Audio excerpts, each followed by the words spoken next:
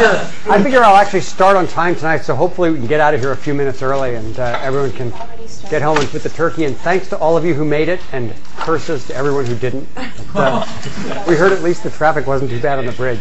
So this is going to be two parts tonight. I'm going to talk about the role of DARPA, the Defense Advanced Research Projects Agency, and then Kate is going to talk about women in computing. And I'm going to go probably only 20 minutes, so we'll segue into Kate and then take a break and sometime middle of her part, and depending on how long it goes. So the reason for talking about DARPA is that they're responsible for a large proportion of the history of computing that you've heard about. Time sharing, certainly workstations, computer graphics, networking. And so this agency has been so essential to supporting the great computing research since the middle 1960s that it's important to talk about them a little bit. This is a picture that you can't possibly read on the screen. It's called the tire, and I'll explain it to you. You don't have to read it. It's called the tire tracks diagram because the original black and white version of this, the line that's green here was a set of horizontal lines that looked like somebody had driven across the page. It was really terrible graphics. And let me just describe what this shows, even though you can't read it. It shows 19 different billion-dollar or greater subsectors of the IT industry, although some of them are sort of dead now. But there's time sharing, client-server computing, graphics, entertainment, meaning video games and animation, the internet, local area networks, workstations, GUIs, integrated circuit design techniques, reduced instruction set processors, may they rest in peace, relational databases, parallel databases, data mining, parallel computing, RAID arrays, disk arrays, portable communication, meaning wireless, the web, speech recognition, broadband last mile, so things like DSL. Right? And what this picture shows for each of those, let me get rid of the mess I've just made, is 4 different lines. The red line is university research. The blue line is, wait a sec, that's a bad example. Yeah. The blue line is industry R&D. The dotted line is product introduction, right? And the green line is when it became a billion-dollar sector. Right? And those of you who were with us 2 years ago have seen at least the black and white version of this picture. Right? So that's the basic idea. And then there are a whole bunch of things that are sort of buried in this picture. For example, every one of these $19 billion sectors shows both the stamp of federally funded university-based research and of corporate R&D. There's no one of them that resulted exclusively from one or the other. I think that's correct. Right? Secondly, there's a lot of interplay between them, and I'll give you some DARPA examples of that, but you see these lines sort of running from time sharing to the internet, from graphics to workstations, from integrated circuit design to RISC processors, but integrated circuit design should actually go up to graphics as well in a way that I'll describe in a second. Okay, so there's lots of interplay among these things. Third, a discouraging aspect of this is it tends to take 10 or 15 years for an idea to become a billion-dollar industry. Over the decades, we've never managed to make that go faster. All right? So that's not necessarily product introduction to billion-dollar industry, but the ideas that product introductions are based on. At the time that sector becomes worth $1 billion, the basic ideas are 10 or 15 years old. Right? Another important point is there's no linear pipeline from university research to industry R&D to products. It sort of goes back and forth, and depends on the particular area. But for example, if you look at reduced instruction set processors, Burton Smith said that reduced instruction set RISC had Seymour Cray's name in it, okay, because the original CDC machines were RISC machines. Even setting that aside, it's absolutely clear that modern RISCs were invented by IBM, right? And IBM decided it didn't make sense to pursue them and dropped it. And the reason, something we talked about in the IT policy course, is you probably read this book called The Innovator's Dilemma. right? It's very hard for a company to pursue something that's going to kill its cash cow, right? And IBM was doing perfectly well with its existing large-scale complex instruction set processors. So was Digital Equipment Corporation, okay? So they weren't the people who picked up risk. IBM dropped it. Berkeley and Stanford, David Patterson at Berkeley and John Hennessy at Stanford, picked it up in the SPIR project at Berkeley and the MIPS project at Stanford, right? And SPIR became the Sun SPARC processor, and MIPS became Hennessy's startup, MIPS Computer Company, whose processors then went on into SGI and DEC and a bunch of places like that. But then IBM got back in the business, picking up where they and Berkeley and Stanford had left off, and became one of the biggest designers and manufacturers of reduced instruction set processors. All right, so if you look at risk here, it's industry R&D up to universities, down into products, and those products, you can't quite read this, are Sun, SGI, IBM, and HP, right? And eventually became a billion-dollar industry, right? So there's a huge amount buried in this. Let me see if I've skipped anything. 19 subsectors, the various types of activity, flows within the subsectors and within subsectors. Lots of back and forth in between. Subset of the contributors. Every subsector bears the stamp of federally funded university research and industry R&D. Lots of interplay. It's not a pipeline. Takes 10 or 15 years, and lots of research interactions across subfields. Right? And again, when we come back to some DARPA examples, I'll talk more specifically about that. And then there are a set of concepts that aren't directly illustrated by this picture, but are described in the report that the picture is stolen from. And let me just touch on these briefly. One is that unanticipated results are often as important as anticipated results. Okay, so time sharing was designed to share these very expensive machines, and somebody came up with email and chat, right? And probably email is much more important, a legacy of the work on time sharing systems than time sharing systems themselves, which nobody uses anymore. Right? And there are lots of other examples of that. You never know what the next big hit is going to be. It's hard to tell which of these are going to become billion-dollar sectors. And my example of that, which I won't go through in any detail, is that this colored picture was actually a 2003 or 2004 rehash of a report that a set of us did in 1995. And in 1995, we had about 10 things on our picture. And as we were doing that picture, this is for a National Academy study of sort of IT innovation, we were crying in our beer in the evening because none of us could figure out what the next big thing was going to be. So this was the standard, woe is me, computer science is dead, there's nothing interesting going on. Right? Wow. And then when we redid the report 8 years later, there were another 10 things that we had completely missed. For example, the original report done in 1993 or 94, we had no idea the web was going to be big. Right? We had no idea broadband last mile was going to be big. Cell phones were these enormous bricks that rich people had, rich people with big belts. Okay? And, this sort of stuff. Okay, so we missed a whole bunch of things that 8 years later were billion-dollar sectors. And similarly, as we were doing the rehash in 2003 or 2004, we couldn't figure out what was going to be next. But there's going to be something. You just don't know what it is. If you did know what it is, we'd all be, rich.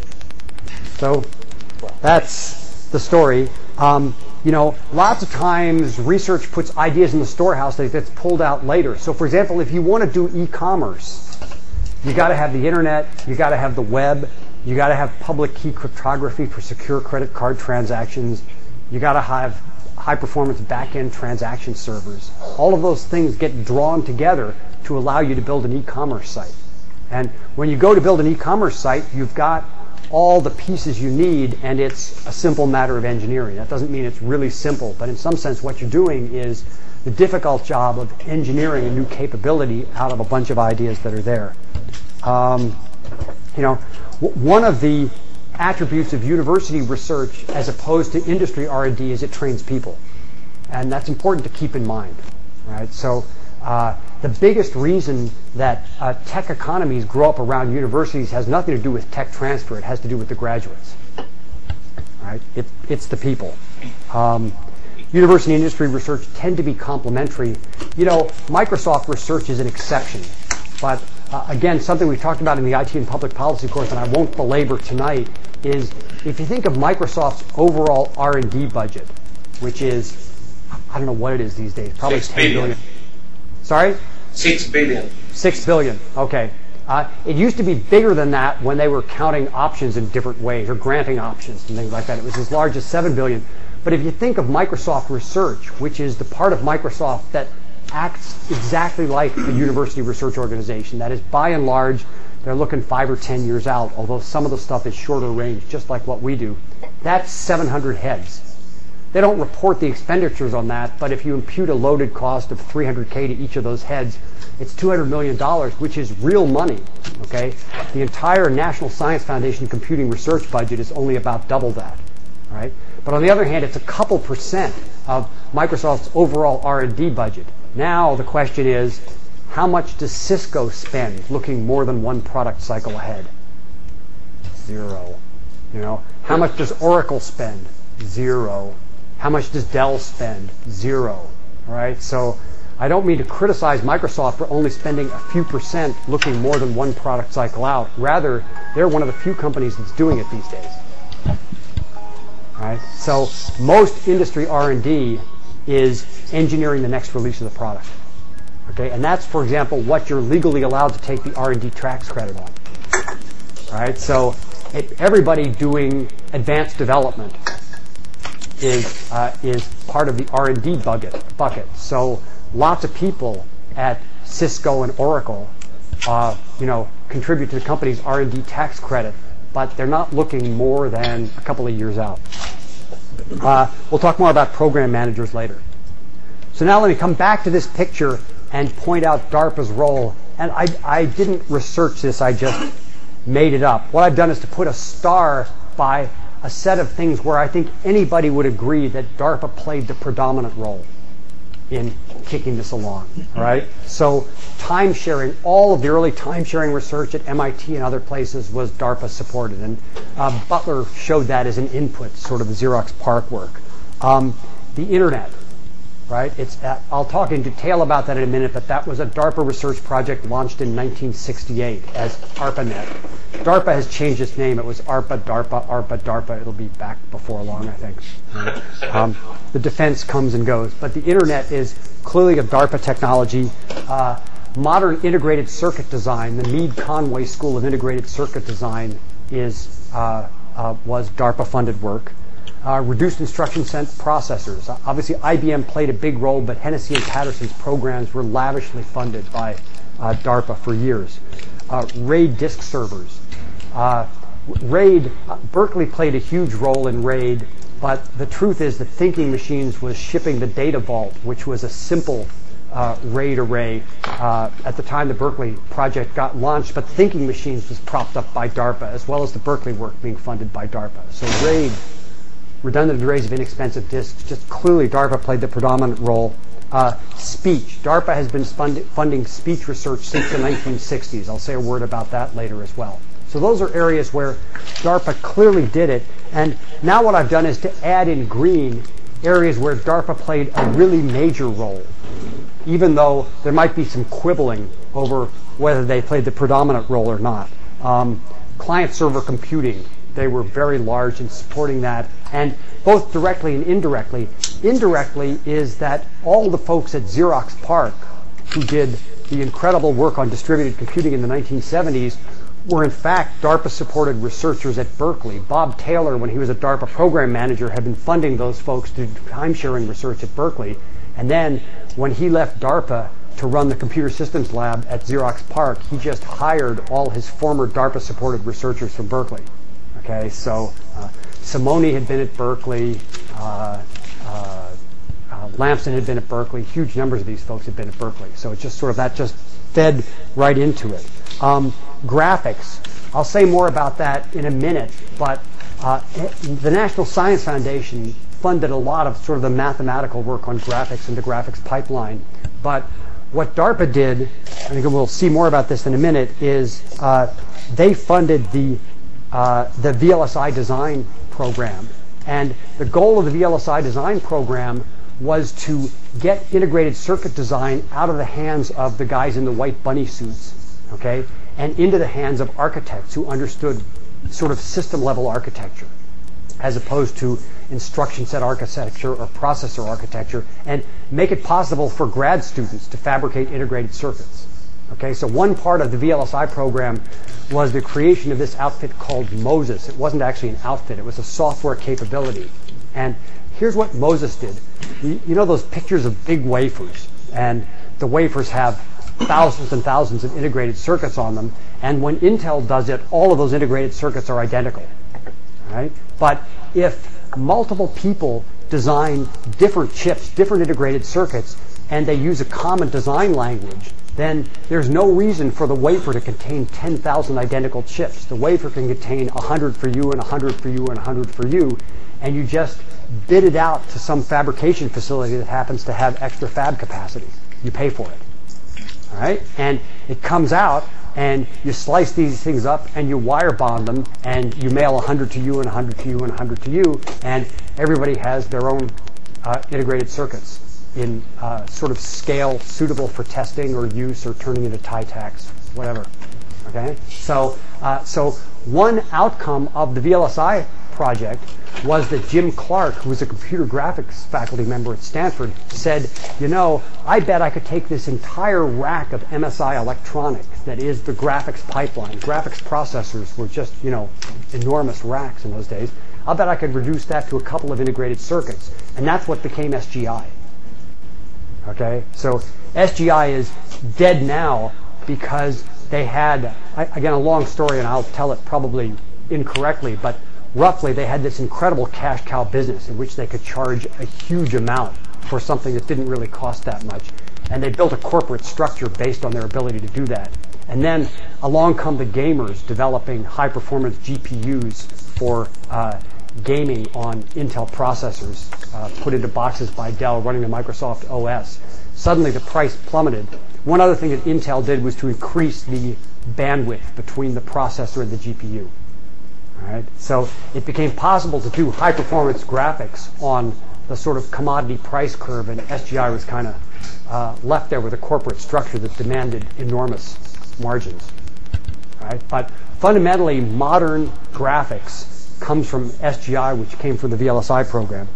A little faster, lots of local area network research was DARPA. Workstations we've talked about. You heard about that from Butler. Graphical user interfaces. You know, DARPA, for example, was funding Doug Engelbart. I hope you looked at that video. It was a little long, but you know, you have to realize that was 1968. There were a few instances in the 60s in which people did demos or theses that in some sense laid out a 30 or 40 year program of research. All right? And Engelbart was one of them. Relational databases, DARPA and NSF. Parallel databases, DARPA and NSF. And what's the parallel database? Well, David DeWitt at the University of Wisconsin gets a lot of credit for parallel databases. So the question here is, how do you run a database on a multiprocessor? And the trick is not so much running it on a multiprocessor, it's avoiding so much software locking that you don't get any benefit.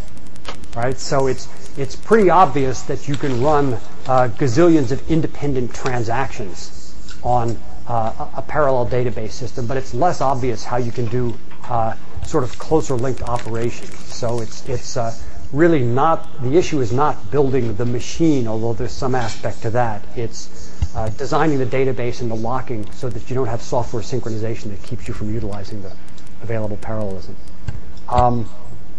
Okay, so just huge DARPA impact. So now let me go back to Bonvillian's paper, which you've probably read, and I'll go quickly over this. Bill Bonvillian is a guy who for decades was Lieberman's science staffer. Really, really good guy. And a year ago, MIT was clever enough, during a moment of despair on Bill's part with how things were going in D.C., to hire him as their federal relations guy. So the paper that you read is Bill saying, hey, if we actually want to tackle green energy, okay, and energy consumption in this country, we need to mount a serious research program, and it needs to be a research program in the DARPA style. So that's basically his pitch, but he does a great job of describing the origins of DARPA and the DARPA style. And it begins with this guy, Alfred Lee Loomis, who was a Wall Street tycoon, although educated in science, but decided he wanted to make a living, who sort of post-Wall Street built essentially a private research campus called Tuxedo Park, where he collected a set of absolutely top scientists and funded them out of his personal fortune to do research. And then in World War II, and you read this, interceded essentially between the U.S. and Great Britain, who were squabbling over who would have access to what, obtained access to some British work on sort of the foundations of radar and built the MIT Radar Lab. All right, so just a phenomenal sort of individual contribution, but the most important thing in terms of model that he did was to collect absolutely top scientists, provide them all the facilities they needed and all the funding they needed, not have a gigantic management bureaucracy, which certainly every university has and most corporate research labs have. And again, Microsoft is an exception in so many regards, but most corporate R&D has just this enormous management tree with people squeezing you here and squeezing you there, so it's not much more productive than universities, okay? So that model was really effective. Vannevar Bush was Roosevelt's World War II science advisor, the director of the Office of Scientific Research and Development, and wrote this incredibly influential paper in 1945 called Science, the Endless Frontier. And essentially what Bush argued was that a set of science efforts, all right, in cryptanalysis, the atomic bomb, radar, had really saved our bacon in World War II. And the science community had been able to be mobilized to tackle these problems. And science really did have something to offer the nation in terms of security, and it should be supported by the government. It's interesting that Bush was also a computer science visionary. And he proposed this thing called the Memex, which everybody published their work in the Atlantic Monthly in these days, by the way. Okay, and this was a sort of caricature of the Memex, but it's a machine that we're now 60 years later on the verge of being able to build. It's a machine that essentially remembered everything that you saw and heard and read and organized it and made it possible for you to retrieve it. Okay? So in 1945, he envisioned this as something conceivable and sort of described its functionality in detail. And you can think of a set of things that people wrote in the late 40s as having motivated decades, 5 decades of artificial intelligence research. Right? You know, people envisioned chess, they envisioned speech, they envisioned natural language translation, they envisioned this Memex capability. Right? Now, things didn't actually go so well for Vannevar Bush. What he envisioned was that science would be managed by the government in an integrated way. This doesn't mean that it wouldn't be distributed. It would be distributed. It would be at industrial labs and universities, but it wouldn't be stovepiped into disciplines. Right? So, so he realized that in World War II, a huge amount of the gains had been by assembling interdisciplinary, multidisciplinary teams to tackle grand challenge problems. Right? And that's not how universities are organized. We've got a biology department and a computer science department and a statistics department. Okay? And what our buddy Loomis had done in World War II was to go out there and pluck the very best people from the multiple disciplines that he needed to tackle these problems. And that was Vannevar Bush's model for how it should go. And it didn't turn out that way. The government was slow to launch into this business. And then, of course, different government agencies were squabbling. So the result today is we have a National Science Foundation. We have research in the Defense Department. We have research in the Department of Energy. We have research in the National Institutes of Health. Every government agency has its own research organization and research funding mechanism, and different people go to different troughs, and the interesting work that lies at the intersection very seldom gets done. All right, so sort of the tragedy is that his complete model didn't get implemented. In 1957, Eisenhower established ARPA, the Advanced Research Projects Agency of the Department of Defense. So that was the defense research arm, and hired Licklider, an MIT guy, as the first head of what was called the Information Processing Technology Office. And again, IPTO has changed its letters from time to time, but that office still exists today. And here's DARPA's mission. Now, the bad news is I can't get the historical documents, and people get to rewrite this. So what it says is DARPA's mission is to maintain the technological superiority of the military and prevent technological surprise from harming our national security by sponsoring revolutionary high-payoff research that bridges the gap between fundamental discoveries and their military use. The truth is that this bridges the gap part is a sort of modern addition. All right? This is the traditional mission of DARPA, and we'll see how they've carried that mission out. I'm just going to give you a set of examples of what DARPA has contributed. For example, stealth is a DARPA technology, right? And, you know, the vision was aircraft and also ships. They've done stealth ships that can't be detected by radar, right? And this is a legitimate multidisciplinary problem. It's engine technology, it's aerodynamics, it's composites to build the aircraft out of, it's electronics. A huge number of contributions were necessary in order to pull this together. What DARPA does is to mount a program that says we want stealth aircraft, and we're going to need this, and we're going to need that, and we're going to need that. The grand challenge is stealth, and we're going to assemble the research teams to do the work that in 5 or 10 or 15 years is going to yield stealth. All right, so DARPA research fed directly into every aspect of stealth. Similarly, infrared sensors. DARPA's goal was the military phrase, it's in this, own the night. All right, so give American military forces a capability that they didn't have and that nobody else had, which is night vision, right? And make it portable, lightweight, cool enough in terms of its operation that can be deployed on tanks and armored personnel carriers and in aircraft and on individuals. Okay, so again, that's a DARPA capability, truly interdisciplinary. The military has it. No other military has it. DARPA gave it to the military. DARPA gave us unmanned undersea vehicles. You can understand why the Navy wants those, but the entire oceanographic community is driven by these things. Okay, they call them AUVs, autonomous undersea vehicles, and they cruise Monterey Bay and they cruise Puget Sound taking samples. And what's interesting about many of the ones that the oceanographic community uses these days is they're not powered, or rather they have a small amount of battery power. So what these oceanography AUVs do is they have a bladder that can be compressed and expanded to affect their buoyancy, right? And they simply porpoise, right? That is, they come to the surface and telemeter scientific data back to a satellite, right? And then they dive, change their buoyancy and dive. Okay? That gives them momentum, which gives them control, right? They get down to the bottom. They even sometimes go to the bottom and use acoustic modems to collect data from instruments on the ocean floor, in addition to their own instruments.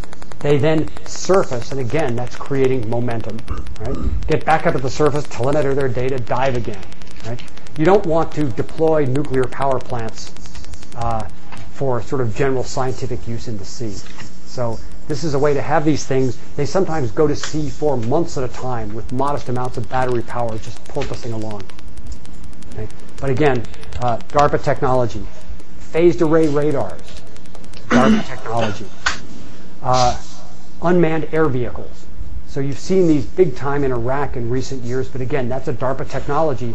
And the armed forces did not like this at all. At least the Air Force didn't, and the Navy didn't.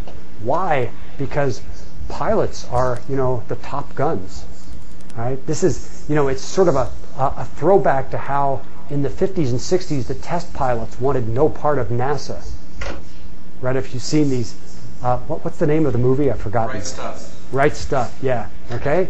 These real test pilots just viewed the NASA astronauts, they called them monkeys, right? And indeed, Ham, the chimpanzee, was the first thing set up there, okay? So The test pilot's view was these were pretty boys who strapped themselves to the front of a rocket and went along for a ride for PR purposes. All right? And so, similarly, there are aspects of the military that were none too positively disposed towards this capability. But DARPA developed it, and it's incredibly widely used today. Ceramic materials for bulletproofing and things like that, DARPA. I could go on and on. I'll stop. But this is the sort of stuff that DARPA does. Yeah? Was the Star Wars program also DARPA funded? That's a great question. And it had its own office. It had its own office. Okay. Yeah. And Star Wars was very controversial in the computer science community. I think there were a set of people who believed that this was dangerously unlikely to be realizable. Controversial, too, in the physics community. Great. Okay. So let me talk about the internet for a second, and this will just sort of show you the history of this and the DARPA involvement, and then I'll talk about one program manager in DARPA, and then I'll be done, although I see I'm already over time. So in 1966, there were the very first experiments in digital packet switch technology in Britain and elsewhere. In 1968, ARPA issued a request for quotations to build these things called IMPs, which are interface message processors. So those were the nodes on the ARPANET. In 1968, there was, of course, no national backbone network, but there also weren't any local area networks. ARPANET was inaugurated in 1969 with 4 hosts.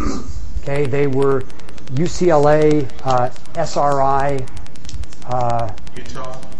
And Utah and Santa Barbara, I think, were the 4 original hosts. All right, the very first message over ARPANET was Len Kleinrock's programmer at UCLA trying to remotely log in to an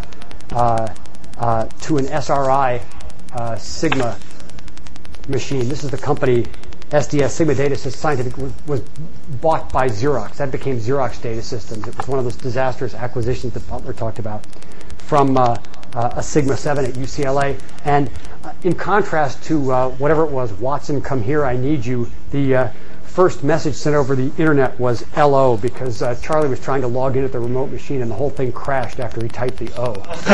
That's the first recorded message on the ARPANET. This is Charlie's log from the 29th of October in 1969 on Len Kleinrock's website.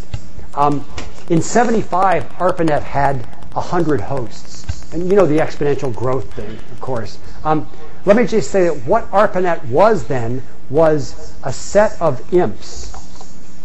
I'll describe these in a sec, connected together by telephone lines and essentially modems.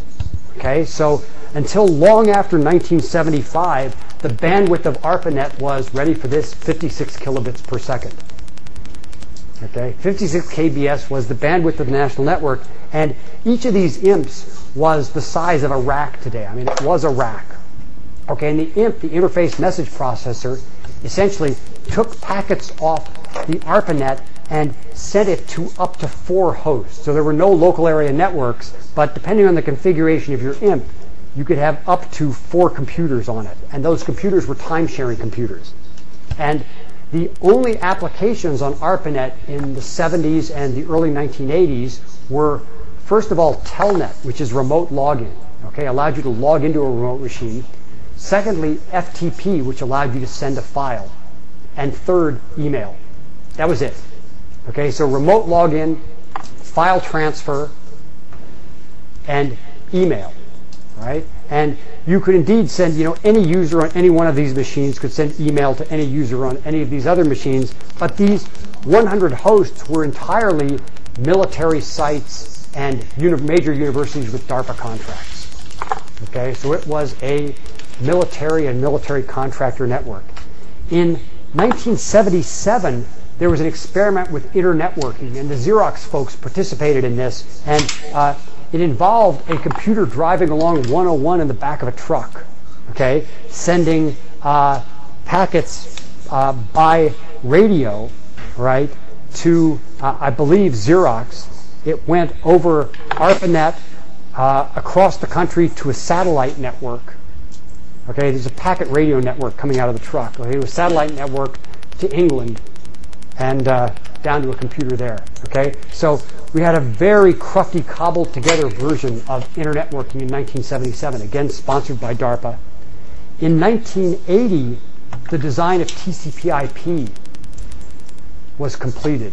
So here's what's important. Prior to 1980, or at least prior to this experiment, there was no such thing as internetworking because the world had exactly one network, and it was this guy. Right? So it was a set of computers hooked to the ARPANET through IMPs. So an internet allows you to route packets from network to network to network. Right? In the ARPANET, there was only one network, and every IMP had routing tables. So if you wanted to get from Washington to MIT, the IMP knew exactly how to send it, and the packet format never changed. The packet format simply traveled on ARPANET links. Right? Your host, we had a DEC System 20, and the DEC System 20 jacked into our IMP. Right? Over a custom interface built for the DEC System 20. Right? And the IMP took essentially characters from the DEC 20, packetized them, and shipped them across ARPANET. Yeah, question. So that was all hard-coded, like the somewhat dirty host at Park? Let's see. Hard-coded is not quite right, but almost.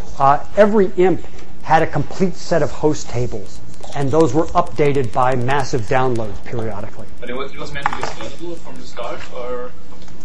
Well, so computer science is time after time after time, somebody writes a paper saying, I've designed a scalable system. It can be a network, it can be a file system, it can be anything, okay?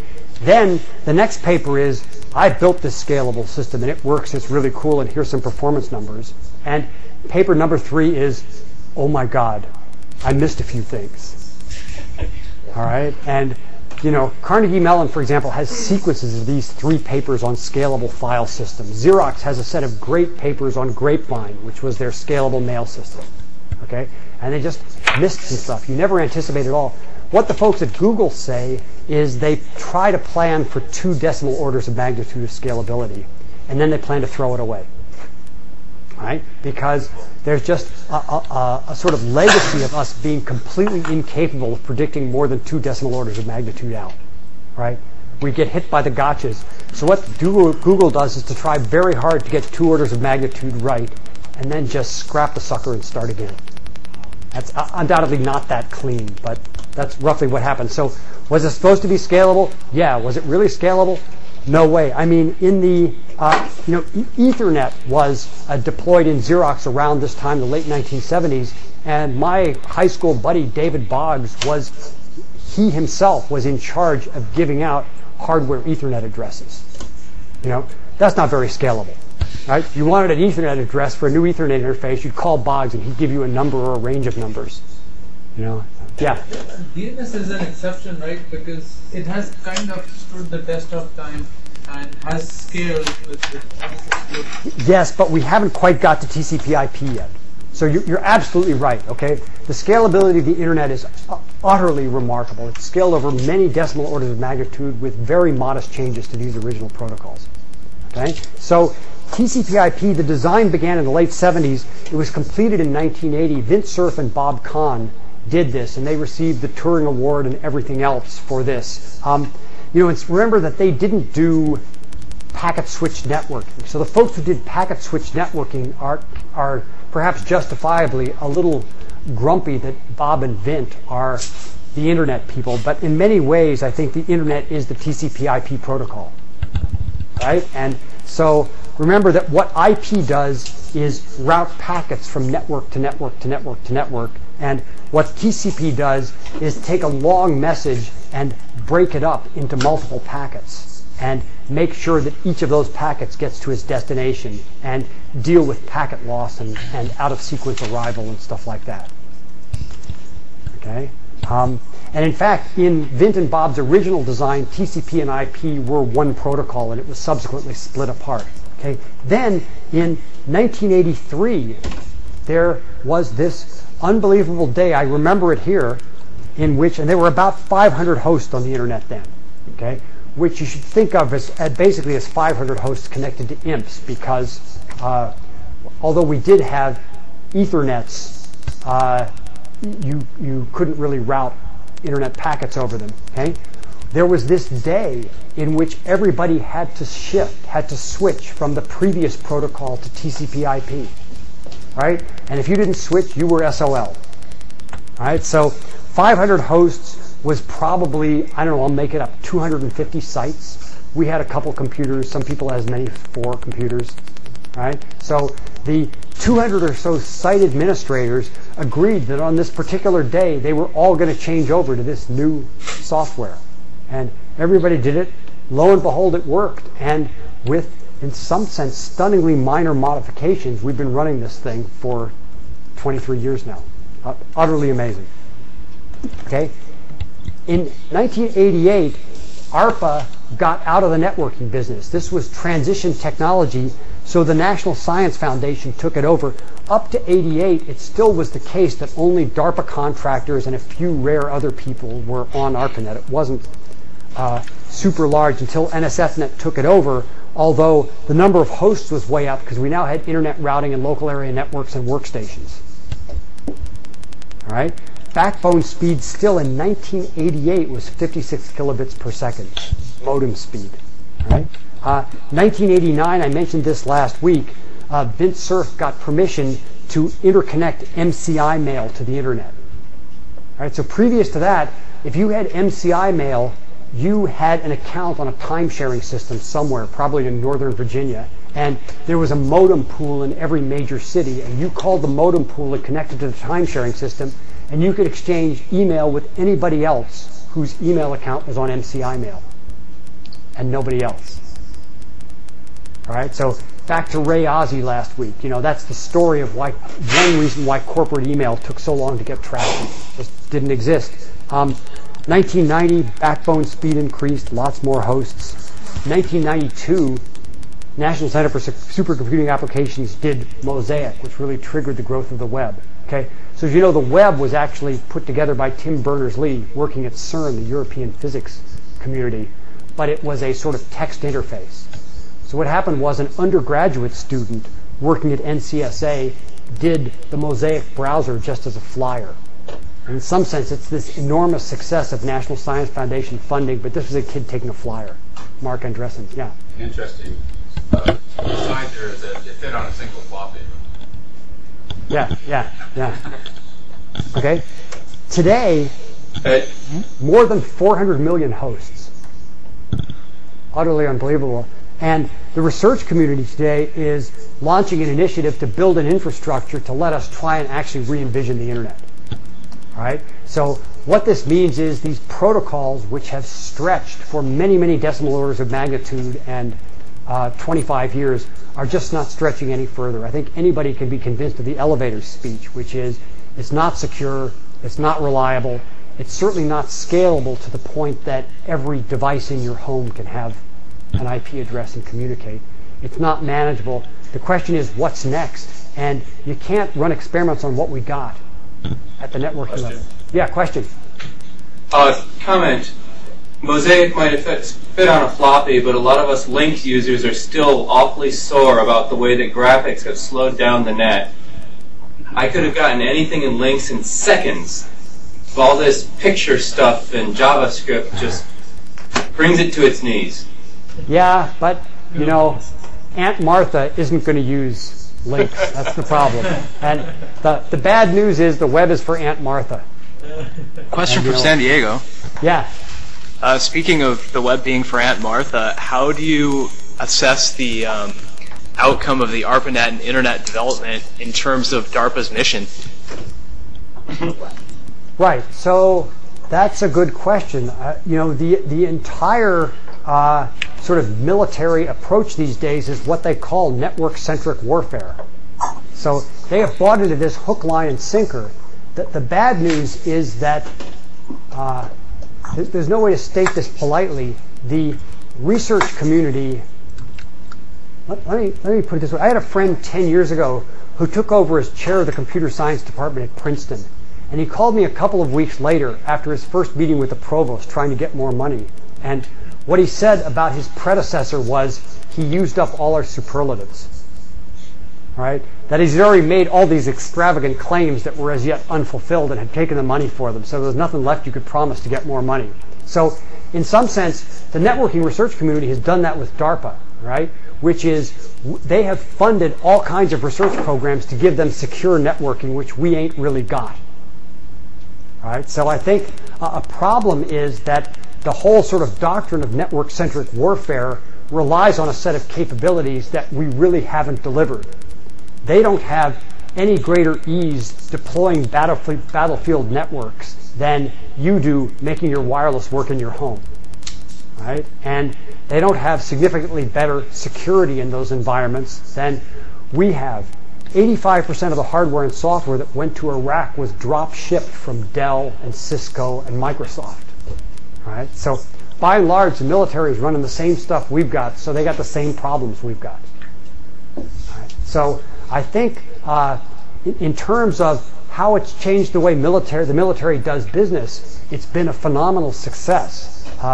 In terms of the capabilities it actually delivers that the military thinks it needs, it falls far short, and that's our fault for claiming but not delivering. Yeah. But it's almost kind of ironic that civilian security requirements are pretty close in some ways to military, because there's a lot of money being involved right now with the right. So in some sense, the good news is the military is once again going to benefit from COTS.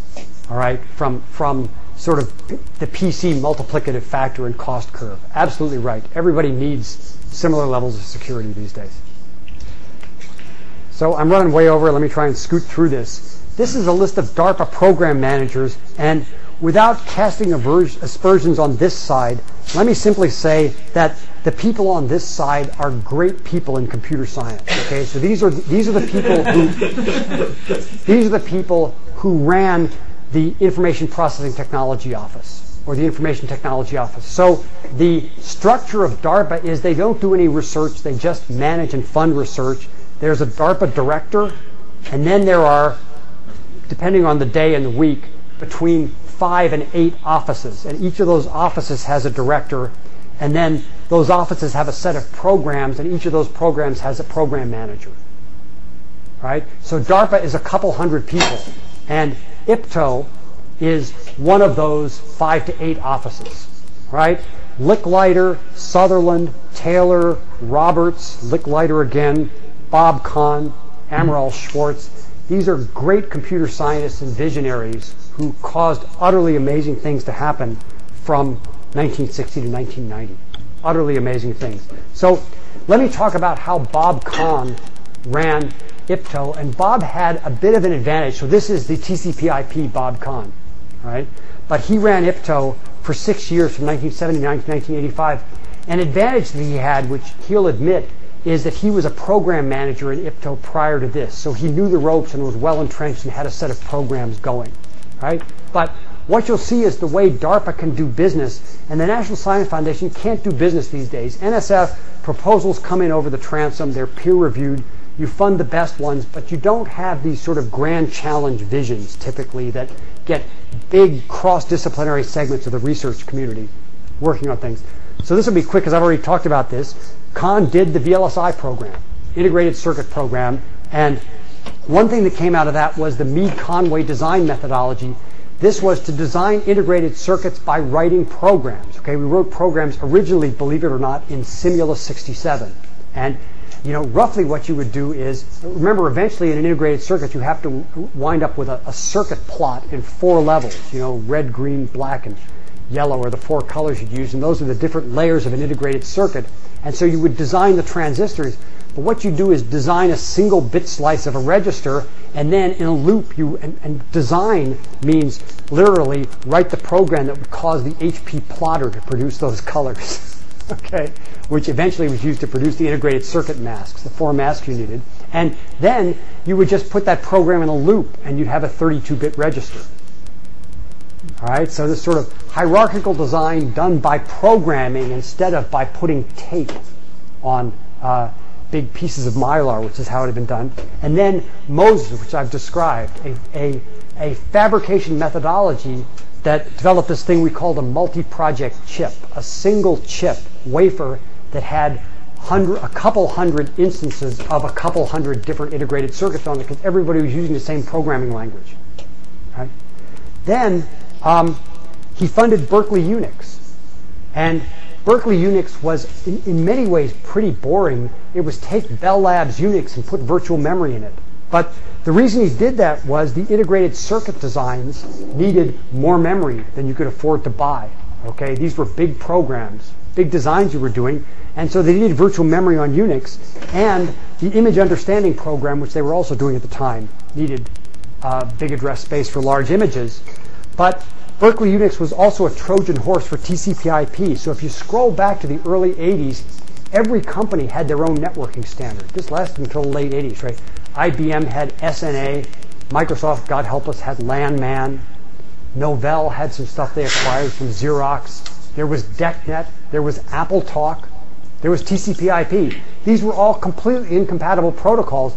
In the 80s, Cisco would build network routers that would route 5 and 6 different protocols. It was complete craziness, right? And Europe went their own way with X.25, a complete disaster. The good news is they drove a standard. The bad news is it was kind of the wrong one. It set them way back, right? But notice that Europe did very well in digital cell phones, right? There they picked a standard that the whole rest of the world uses, and the U.S. has 4 standards, right? And the result is one cell phone works everywhere in the entire world except in the United States, right? And you're plugging these SIM cards in and out. Okay, so Berkeley Unix also had TCP/IP, and it got it deployed throughout the university research community. All right, so it was a Trojan horse for the widespread adoption of TCP/IP and a common platform for system and applications research. Okay, then he did the Sun workstation. The reason was integrated circuit designs needed good graphics. Forrest Baskett, who was a faculty member at Stanford at the time, convinced Kahn that no existing workstation, again, this is the very early 1980s, so there was no Apollo. Apollo was the first workstation with a bitmap display. There was no workstation. There was no Sun workstation back then, okay? So Sun stood for Stanford University Network, okay? So Andy Bechtolsheim, was Baskett's grad student. Bechtolsheim had this cool design for a frame buffer. So Kahn said, go ahead and build this damned workstation so you can do your integrated circuit design, but I'll only fund the project if you run Berkeley Unix. All right, so he's tying all these things together by mandate. There was lots more of this, but the clear byproduct of this, aside from a bunch of capabilities, are Sun, SGI, I already mentioned Jim Clark, reduced instruction set computers, which Hennessy and Patterson did as part of the VLSI program, the adoption of TCP/IP, internet routers by Cisco and 3Com. Okay, that was just what Stanford did, was to take Sun boards with 68,000 microprocessors on them. Let me back up a bit. The way we did internet routing, okay, prior to internet routers, was your VAC 780 had routing software on it and multiple Ethernet cards in it. Okay, so your time-shared computer was also a router, right? And that, again, wasn't very scalable. For Stanford's campus network, what they did was take a bunch of these Sun 68,000 boards, put Unix on them, right, and make them nothing but routers, or alternatively terminal servers, little boxes that sat there and had multiple Ethernet cards and routed from network to network, or multiple terminal ports and multiplexed the terminals onto the network, okay? And that really became Cisco and 3Com. In the case of Cisco, I don't know 3Com story. In the case of Cisco, a couple of people just basically walked out with this and created the company. Right? So that's really the picture. Graphics, the internet, local area networks, workstations, integrated circuit design, RISC processors, all out of Kahn's program at DARPA. Unbelievable. So that's what this agency does. I'm practically done. DARPA is a mission agency. Okay? So they don't support all of computer science. What they do is support the computer science that's going to give them capabilities they think the military needs. Okay? So, as one last example, DARPA sponsored the vast majority of research in speech and natural language for decades. And what were they trying to do? Well, in Iraq, for example, soldiers have this little device called a phraselator. And here's what a phraselator does. It's real simple speech recognition. It has a couple hundred phrases in it. And you shout a phrase into it in English. and it figures out, this has to be one of its several hundred pre-canned phrases, okay?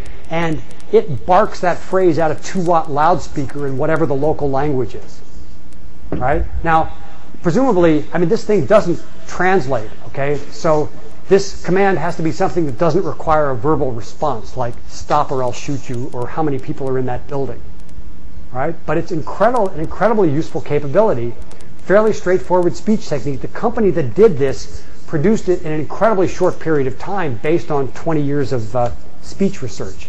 Another example, again in Iraq, is there are a set of systems that the military uses to monitor public domain documents such as news clippings from towns around the country. And here's what it does. It's pretty primitive translation and natural language understanding and binning. So what Tides and Ears do is identify the 5% of the documents that some human being should do a competent translation of. Right? So nobody actually uses the Tides and Ears translation. It's not that good, but it's good enough to find out if this is, a report on the town picnic, okay, or if it's something that the U.S. military should be interested in. So again, great capability.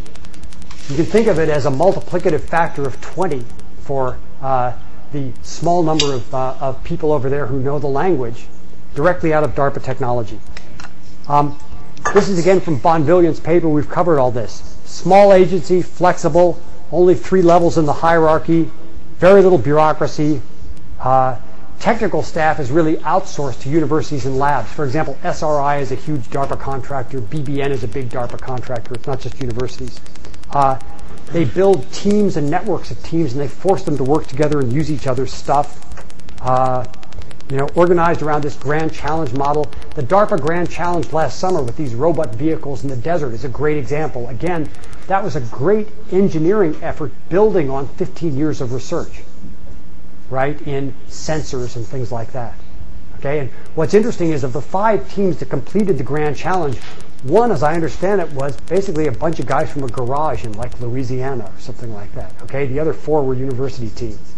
Right? So they picked the robot vehicle specifically because lots of the technology that you needed was available off the shelf. For example, in order to accommodate the disabled community, you can get all kinds of interfaces to cars that control the steering, control the throttle, control the brakes. You didn't have to invent that stuff or build it. You can buy it because it's adaptive technology that's standard for cars. You can buy the sensors.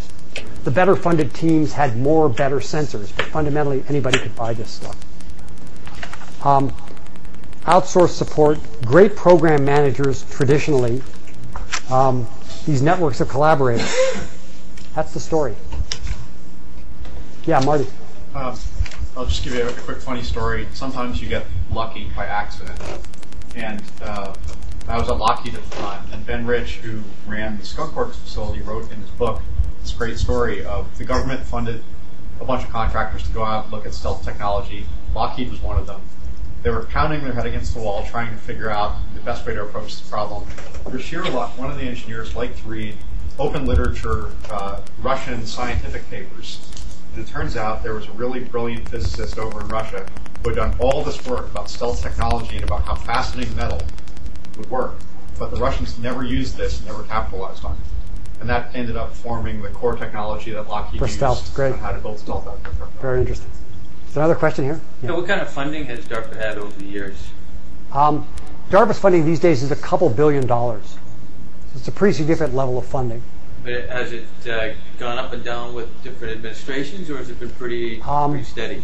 I should have a graph. I don't. It's gone, so you of course have to calibrate this for inflation. Okay, so if you calibrate it for inflation, it's been, I would say, relatively steady with some ups and downs. There are, something I haven't got into is that there are, if you read the New York Times, you will see that the computer science community in particular has some differences with the current director, right?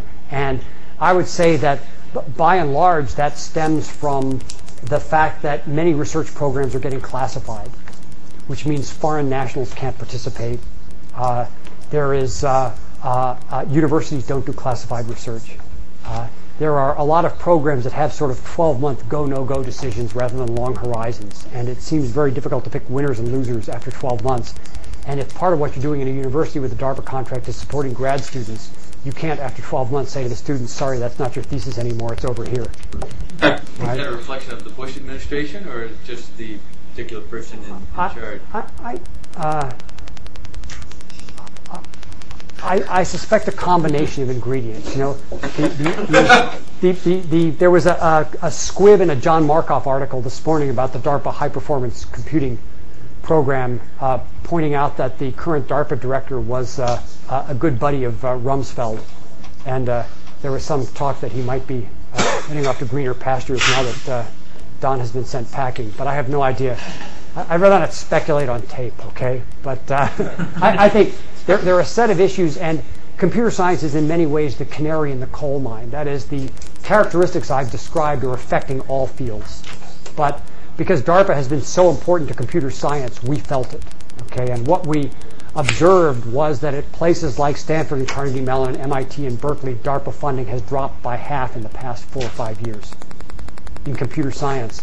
And at MIT, DARPA funding overall, not just in computer science, has dropped by a factor of 3. So it's not just affecting computer science. And that's not a conscious objective of defunding universities. It's a set of policy changes that cause universities not to participate. A result for the field, and I'll then get off this jag, is about 6 years ago in the Clinton administration, had to be longer than that now, 8 years ago, there was a significant ramp up of funding for computing research, the bulk of which went to the National Science Foundation.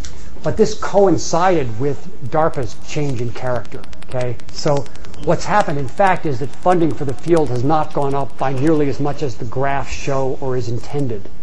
Okay? Because the major DARPA-funded organizations, major universities, for example, simply offset their decrease in DARPA funding with increases in National Science Foundation funding. So the net increment is much less than appears. So it's been a problem for the field. Yeah. Could it be that like even internet started like a classified project, right? Only military was allowed to connect. So whatever they have right now eventually will come to public domain. Well, let me say a couple things. One is that the ARPANET research was not classified at all. It was completely open.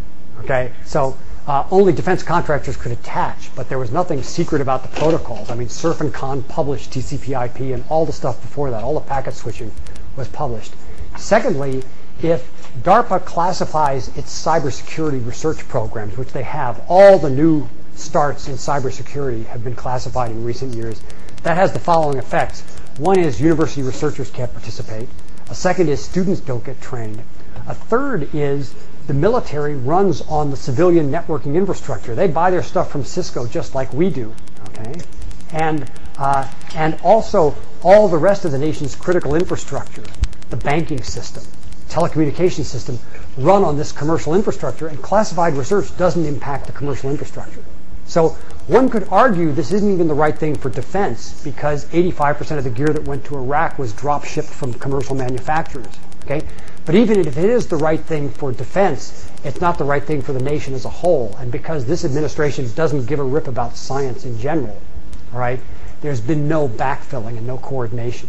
Okay? So if DARPA is not funding fundamental research in civilian cybersecurity, somebody else ought to be doing it, but nobody else is. You know, we all know the story of DHS, for example. You know, this might be their job, but they're doing nothing. Any Microsoft questions? Perfect. Quickly. Sorry. Go ahead. So something interesting, and this is probably the only place where it's going to fit, is that we haven't really talked about in class, is the role that international students or people have played in history of computing. Yep.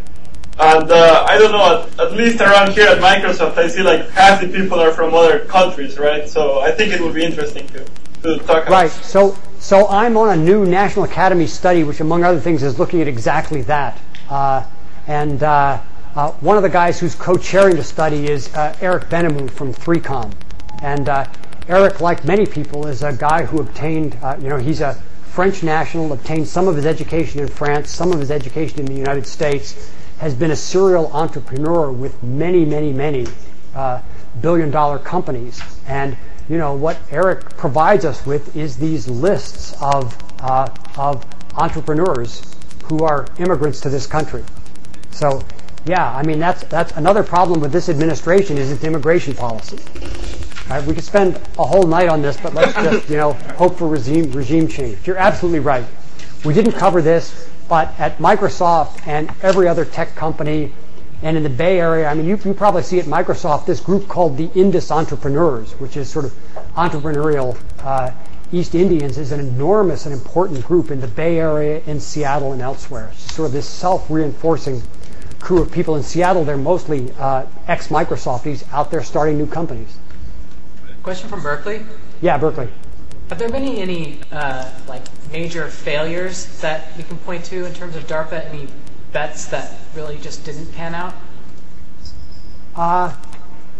Yeah, and I think the general story is if you're not failing, you're not being risky enough. I think a great example is that artificial intelligence has in many ways overclaimed and underdelivered.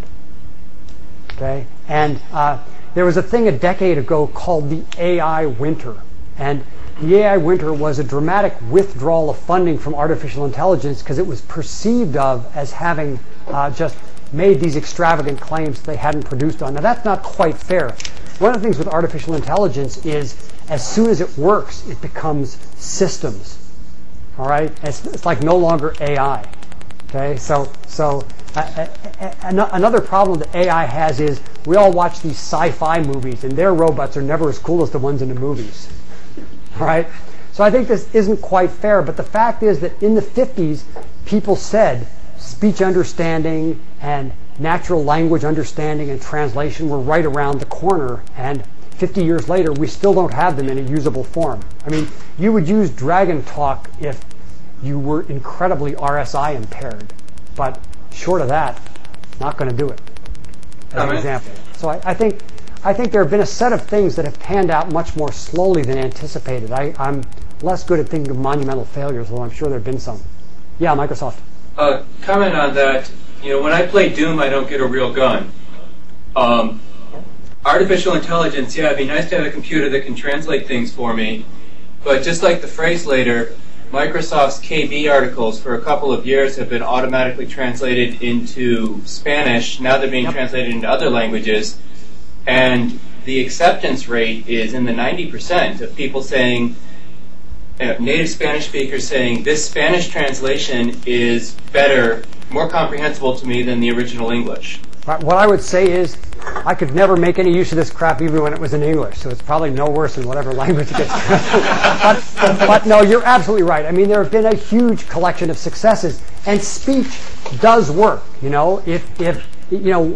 are sort of three dimensions of speech as an example. There is how fast you're talking, there's how broad is the domain of discourse, and there's whether it's speaker independent or not.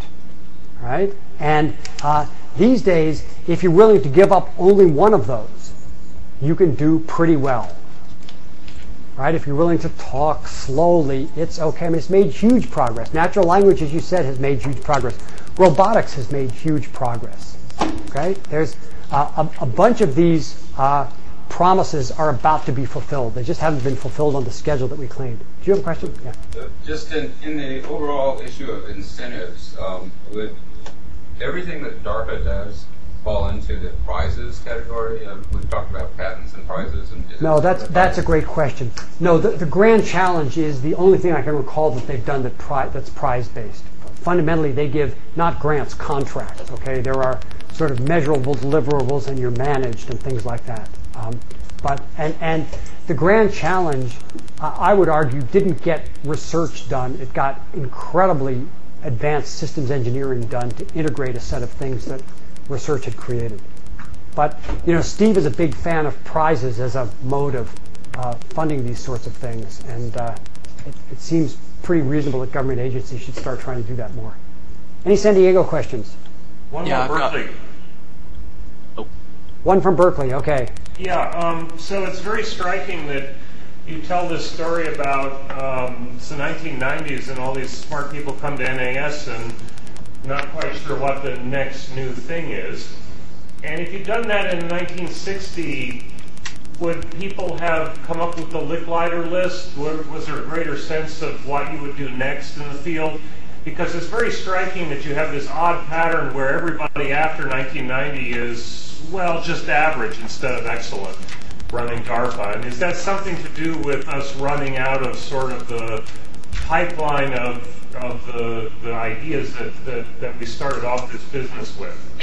Well, that's one possible explanation. There's probably something to it. Another could be that DARPA behavior shifted and great people didn't want to go work there anymore. So let me just say that something happened to DARPA in around 1990, and we were a beneficiary of it, is that the way DARPA used to operate is they would give enormous block grants to a small number of places. So in computer science in the beginning, it was Stanford, MIT, Carnegie Mellon, the University of Utah, a few other places, okay? And so it's so important to note that Stanford and Carnegie Mellon and MIT did something that Utah didn't, because they sustained this excellence, all right? Berkeley got on the big-time DARPA computer science funding bandwagon later than the other three, but utilized it exceedingly well. In the 1990s, or early 1990s, DARPA got democratized, all right? So they could no longer give a block grant to MIT or a block grant to ISI, okay? Rather, they were more in the business of funding individual investigators, and it made it much harder to mount these big efforts. All right, so one of the important things for this field is that historically, DARPA and NSF had very different models. In DARPA, a program manager had an enormous amount of autonomy, and there was none of this peer review stuff. So to some extent, that meant your cronies got the money, right? And maybe it was or wasn't the best, right? And the flip side with peer review is the scientific community gets to decide who gets the money. It's typically much smaller amounts of money. It's not coordinated at all. And peer review is unbelievably conservative, right? And as money gets tighter, it becomes more conservative. You only propose stuff you've already done. You haven't told people you've done it. But, the way to get the next grant is to propose for this grant what you actually did on the last grant, so that you can immediately write a bunch of papers and show that as progress, because you have to be back at the trough in another 18 months. Right? So these two models of funding have served the field very well, and DARPA moved away from this big block grant, lots of autonomy for the program manager and office director model, and I think that's partly responsible. Question from San Diego. Yeah, San Diego. What effect did the end of the Cold War have on DARPA? Let's see. It obviously had a big effect on the military. I don't think it adversely affected DARPA funding that much, so I'm just not sure. Jeff, do you know? No, I can't say. I should know the answer, but I don't. Sorry. Any more questions down there? Yeah. Yeah, go ahead. Just going back to the language of the mission, it strikes me that certainly a lot of these projects, and I'm thinking of the internet, especially, have generated technology that is useful to the military. But I don't know if it's necessarily the case that. I'm wondering if also possibly from a technological surprise aspect, couldn't some of the technological surprise sort of not have any clear implications for or against national security, but sort of unpredictable consequences for it, maybe? Yeah, that's undoubtedly right. And by the way, the argument for DARPA classifying its cybersecurity research is a perfectly fine argument. What they say is, this is both an offensive weapon and needs to be defended, and we can't let our adversaries know what we know about it. All right, so that's the argument for that classification. So I think, you're absolutely right. The question for all of these things, and it's hard to reconstruct history, is to what extent was DARPA trying to develop a military capability, and to what extent was it trying to do something that, in their phrase, is dual use? So for a decade, a big shtick in DARPA was dual use. That is, military use and civilian use. That's a phrase that goes in and out of favor. It's somewhat out of favor today. But clearly, many of these were dual use technologies. In the case of something like stealth, it's absolutely clear, or sort of night vision, that while there are commercial applications, at least for night vision, it's clear that that was a military capability they were setting out to develop. In the case of ARPANET, I think it's less clear that that they thought of that purely as a military capability. I'm going to guess you would get different opinions from different people who were in charge back then. Anybody else? Question from UCSD. Okay, UCSD, and then let's be the last one. I've blown the budget terribly. Yeah. This has to do with military-sponsored research laboratories. Yeah. And predominantly in the past, they did more research than today. Do you know a reason for that? Well, I think that our general opinion of DARPA and defense as a whole is that the horizon of what they're willing to invest in has shortened enormously in the past 6 years. Right? Now, one can argue that we're in a war now. On the other hand, all that ARPANET stuff was funded during the Vietnamese War. Right? So it's not clear that that's the answer. But I think, and let me say that Dr. Tether would dispute what I'm saying vehemently. Okay? But this whole notion of bridging the gap, what DARPA means by, what Dr. Tether means by bridging the gap is that there is I'm going to scribble on Kate's slide here. He draws a picture that looks like this, in which this is fundamental research, okay, and this is deployable technology, DT, right? And there's this gap between fundamental research and deployable technology, and that's where DARPA is, right? I think it's pretty easy to argue that DARPA used to be down here, although as well, that is spanning this entire spectrum, except that, again, like most computer science research, it's not what the physicists would call curiosity-driven research, right? Most people who are doing computer science instead of, say, mathematics are doing it because they're motivated by solving some particular problem, right? And the problems that DARPA is motivated to solve are defense problems, just like the problems NIH is motivated to solve are health problems, right? But my argument would be that in the good old days, DARPA used to start down here, although always in pursuit of some strategic objective. And now they definitely are here. So you think that there's this national gap in basic research funding? Let's see. Again, I don't want to spend too much time on this, but if you were to graph, sorry to do this to your slide, Kate, I'll erase it again.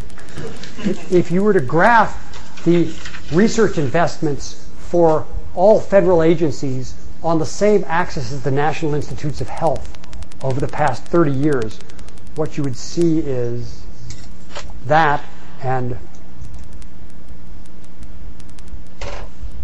this. Okay? So NIH's budget is now something like $35 billion a year.